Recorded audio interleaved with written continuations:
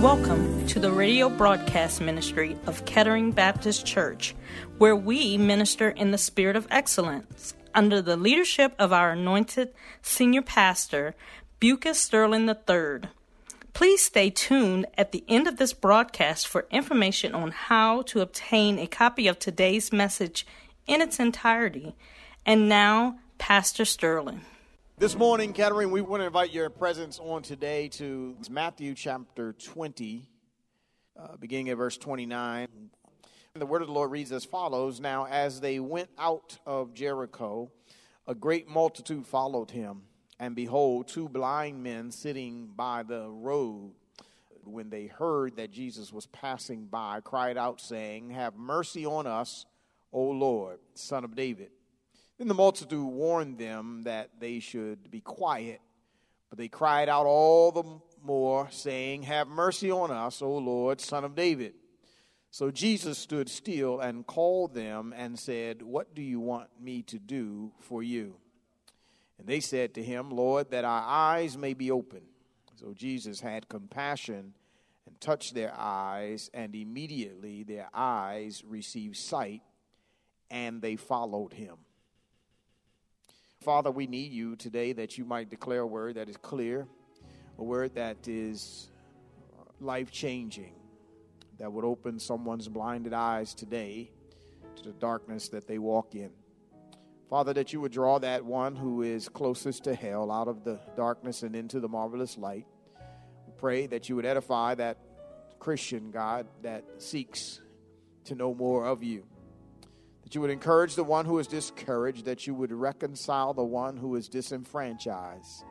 Lord, that you would renew those broken fellowships. But God, above and beyond everything that is done and everything that is said, it's my prayer, Heavenly Father, that you would glorify yourself, because, Lord, you deserve all the glory and all the honor and all the praise. Father, I need you as I stand here declaring your word. Let my mind be clear. Let my thoughts be clear. Let my tongue speak with clarity of articulation, that the word of God may not be hindered in its purpose, nor its intended target.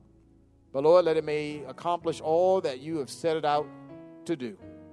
Strengthen my body, God, and allow me to be that vessel that you can use this day, so that your name gets all the glory, honor, and praise. In the name of Jesus, who is the Christ, I pray. Amen. This series, Opening Blinded Eyes, that we've been preaching through, it began in Matthew chapter 20, verses 1 through 16. We spoke from the idea, blind laborers, eyes now open.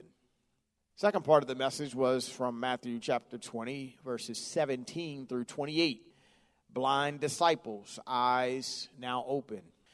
In order that I might bring this series to a full circle and allow you to be able to comprehend and see how they are all woven together, I've got to go back to where we all started.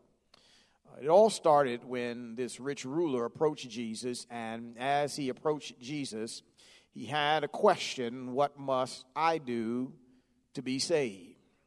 And even though these stories that we see move from and shift from laborers to disciples and now to two blind men, I want to point out to you that Jesus never changes his focus in answering and addressing the initial question of the rich ruler.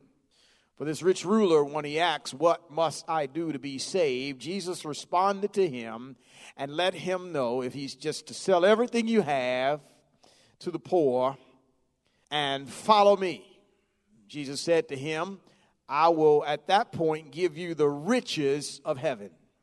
His 12 disciples, listening in, began to conjure up in their minds what they wanted to hear of what Jesus said.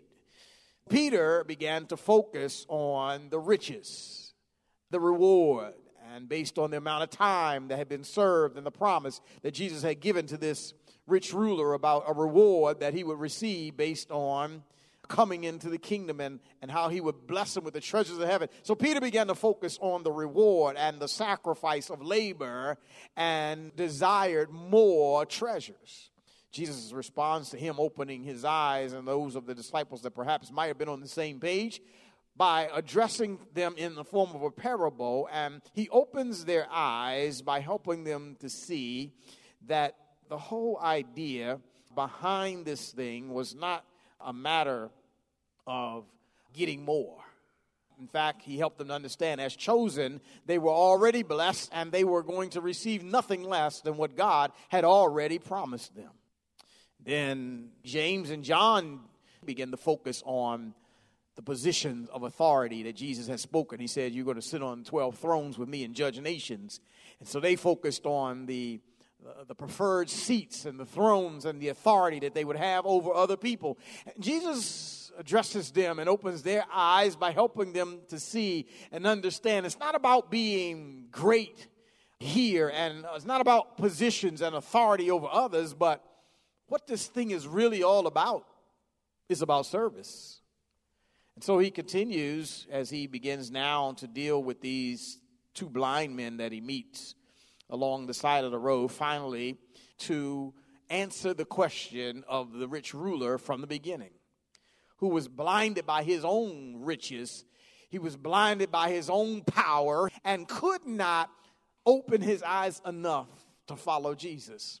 As I look at the rich ruler, I think, what do you do when you're blind and you're unaware that you're blind and you're trying to figure out how to get to Jesus? You don't know how to get to Jesus. You don't know how to receive eternal life. Well, then what do you do?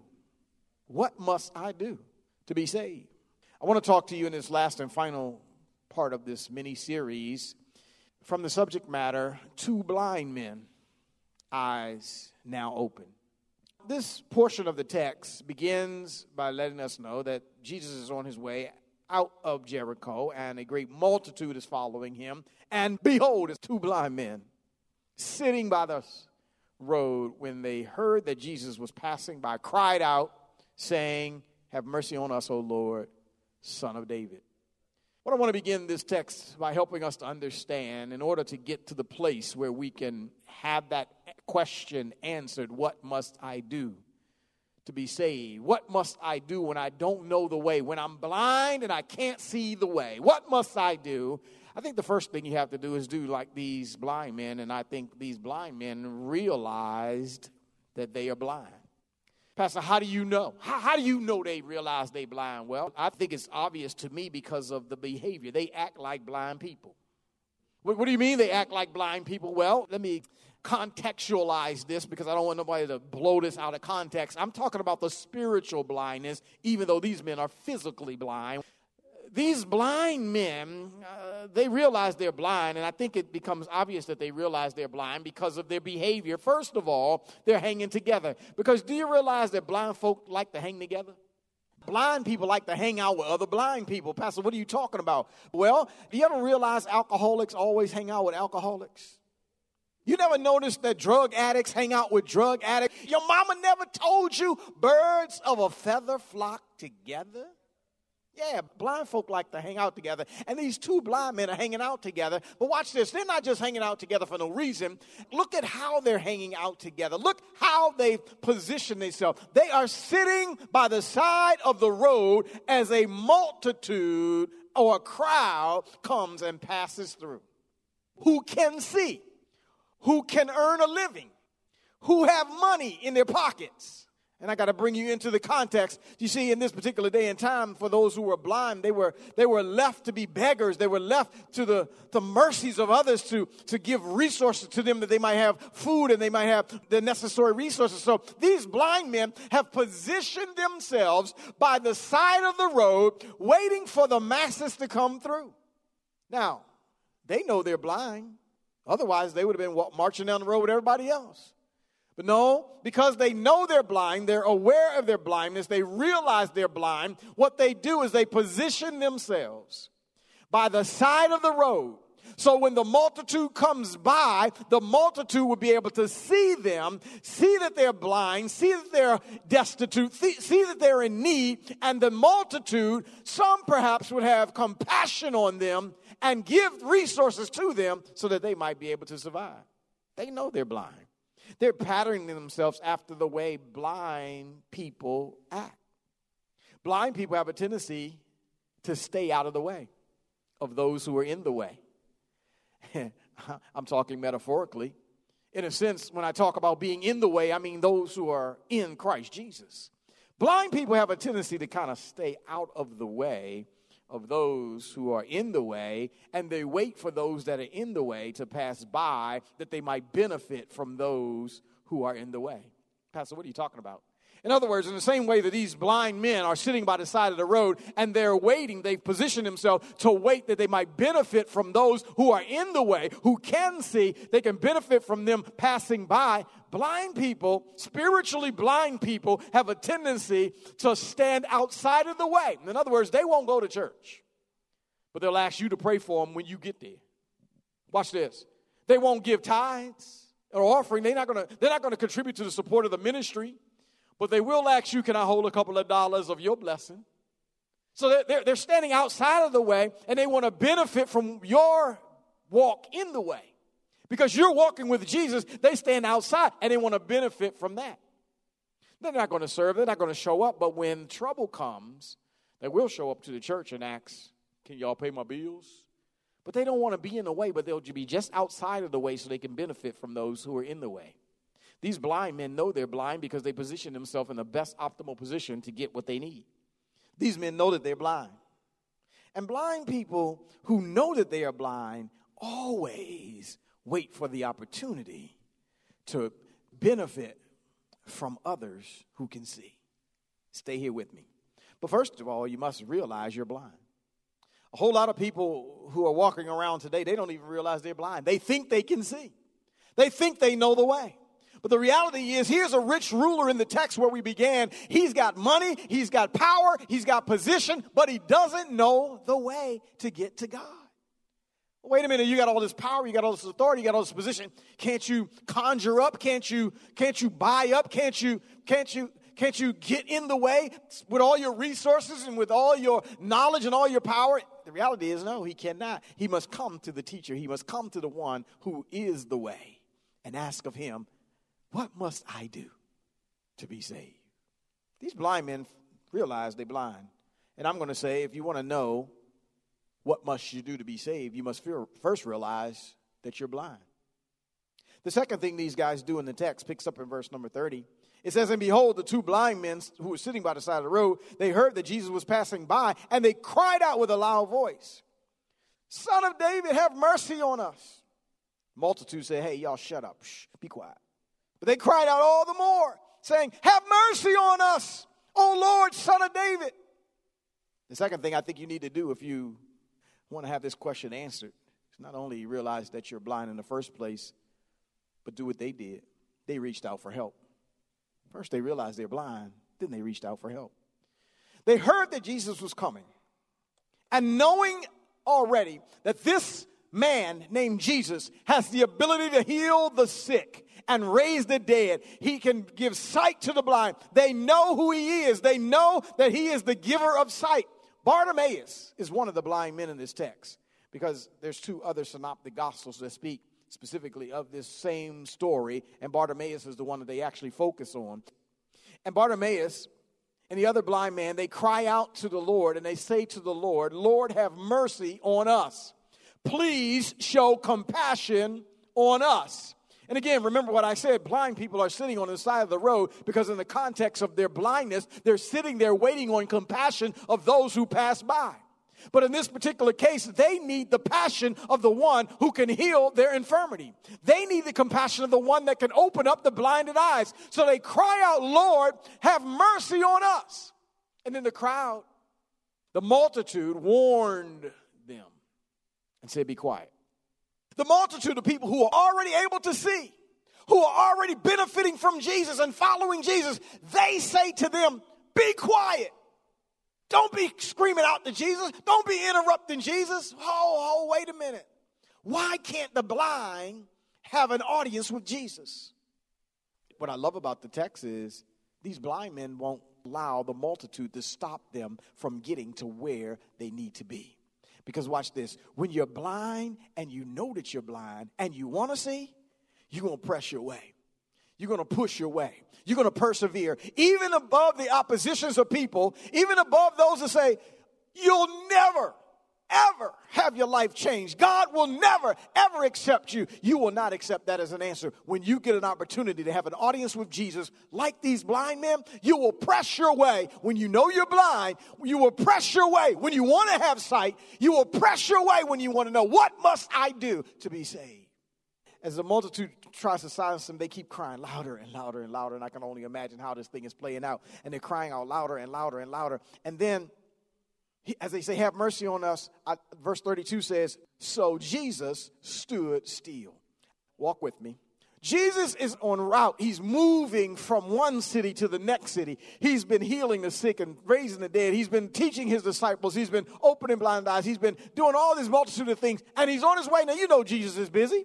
This is the King of Kings and Lord of Lords.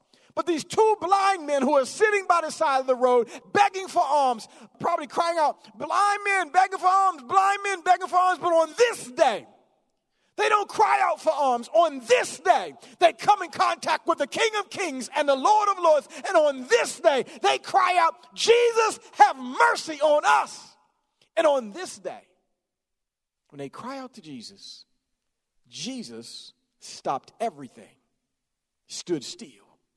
Because I want you to know something. When you're blind and you know that you're blind, and you want to know how to get to God, and it doesn't matter what condition you're in, it doesn't matter how broken you are, it doesn't matter what you've done in the past or what you're doing right at that very moment. You could be high off your rocker, but when you reach out to Jesus with a heart that desires to have the blinders removed, Jesus will stop and stand still to give you the attention. And he goes and calls them to himself. Bartimaeus and this other blind man, they come to him, and he asks them this powerful question. What do you want me to do for you? Can you imagine God asking you that one question? And you have a gazillion things that you could ask him. I mean, you could ask for money, you could ask for power, you could ask for position, you could ask for a whole bunch of things. Can you imagine God, who's responsible for keeping the planets rotating in their axis and keeping the whole world moving and keeping life going on and keeping birds fed and animals fed and all the things that are going on? Can you imagine God stopping, standing still, and giving you his ear and giving you his attention and then turning to you and say, what do you want me to do for you? And interestingly, these two blind men, Bartimaeus and this other blind man, they don't ask for more treasures like Peter did. They don't ask for seats on the throne or next to Jesus. They don't ask for power. They don't ask for authority. They don't ask for any of that, even though they could have, because right now they have the opportunity to ask for anything that they want. Jesus says, what do you want me to do for you? They ask that he would address the one physical need that they have, that we may have our sight. Lord, that our eyes may be open. Address our blindness that we may receive our sight. We want to be able to see. And the best thing to do when you know that you're blind is reach out to the one, as they did, who can heal your blindness. The text says here, so Jesus had compassion on them and touched their eyes, and immediately their eyes received sight, and they followed him. The third thing in this text is they received their sight by faith. They asked, Lord, have compassion on us, have mercy on us. And the text says he had compassion on them, as he always will. Now, this particular text says that he touched their eyes. But if you look at the other text, Luke chapter 18, verse 42, if you look at Mark chapter 10, verse 52, it says, as he was addressing Bartimaeus, when the question was asked, he turned to Bartimaeus and he said to Bartimaeus, go your way, your faith has made you whole. This brings this whole story full cycle. It brings everything all the way around, because in the way that the healing took place was, first of all, in this text, he touched the thing that was broken and fixed it. Watch this, salvation. When we were broken and we were destitute in sin, when we were far from the peaceful shore, Lord help us here, when we had no way to get to God, he came through 42 generations to touch the brokenness that was in man. What was that, Pastor? Sin.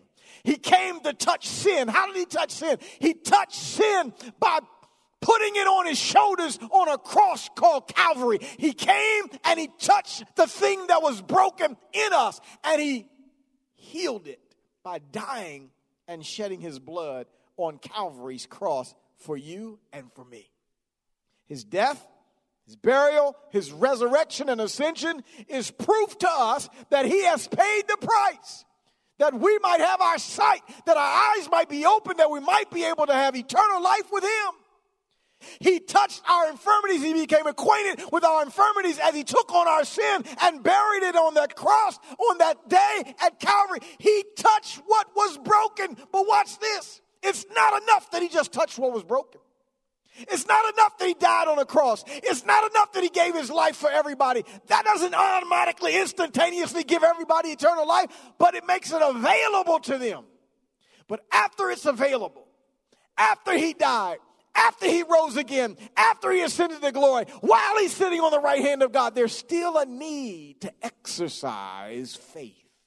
Bartimaeus, it was declared to him in Mark 10:52 and in Luke 18:42, your faith has healed you. Go your way. Your faith has made you whole. Your faith has given you sight. Your faith has allowed you to see the way. For you and I, the way that we're going to finally have the answer to this question, what must I do to be saved? Jesus says, I already touched your infirmity. I touched the issue of sin. I dealt with that. But you also have to exercise faith. Now, faith opened up their eyes so that they could see. And watch this. When their eyes were open, they didn't run to the liquor store and say, no, now give me some liquor. They didn't run to Burger King and say, give me some burgers. They didn't run home and say, Mama, look at me, I can see. No, the text says, after their eyes were open, they followed Jesus. That's amazing. Here's a man that we start with. He's rich. He's got power. Jesus says, sell that. Walk away from that. Follow me. Can't do it. Here are two blind men who have no money, have no power. Jesus doesn't promise them the treasures of heaven. He asks them, what do you want me to do? They say, give us our sight. He gives them their sight. And what do they do with the sight that they have? They use the blessing. They use the sight that they have to follow Jesus. Can I talk to somebody right about there? Because a whole lot of people have had blinders removed off their eyes. You've come to Jesus, but you're not following him. You've used the blessing and the grace of God that brought you out of darkness into the marvelous light to do your own thing, to run off and follow your own path, to run off somewhere and find your own way. No, Jesus gave us sight that we might follow him. You have been listening to the radio broadcast ministry of Kettering Baptist Church under the leadership of Senior Pastor Bucas Sterling III, where we minister in the spirit of excellence. We pray that you have been richly blessed by today's message. Financial contributions in support of this ministry are welcome. We thank you in advance for uniting with us in kingdom building. For a copy of this sermon on CD or to hear this message again on the web, please visit our website at ketteringministries.org. And remember to reference the title or broadcast date. We hope that you have enjoyed our journey together. And we invite you to join us in person for one of our Spirit-filled worship services, Sundays at 10 a.m. at the Legacy Center, located at 6909 Crane Highway, Upper Marlboro, Maryland, or virtually via our website, Facebook, and YouTube. For additional information, go to our website at ketteringministries.org or contact our church office at 301-627-9500. Please join us again as Senior Pastor Bucas Sterling III and the Kettering Baptist Church family minister in the spirit of excellence.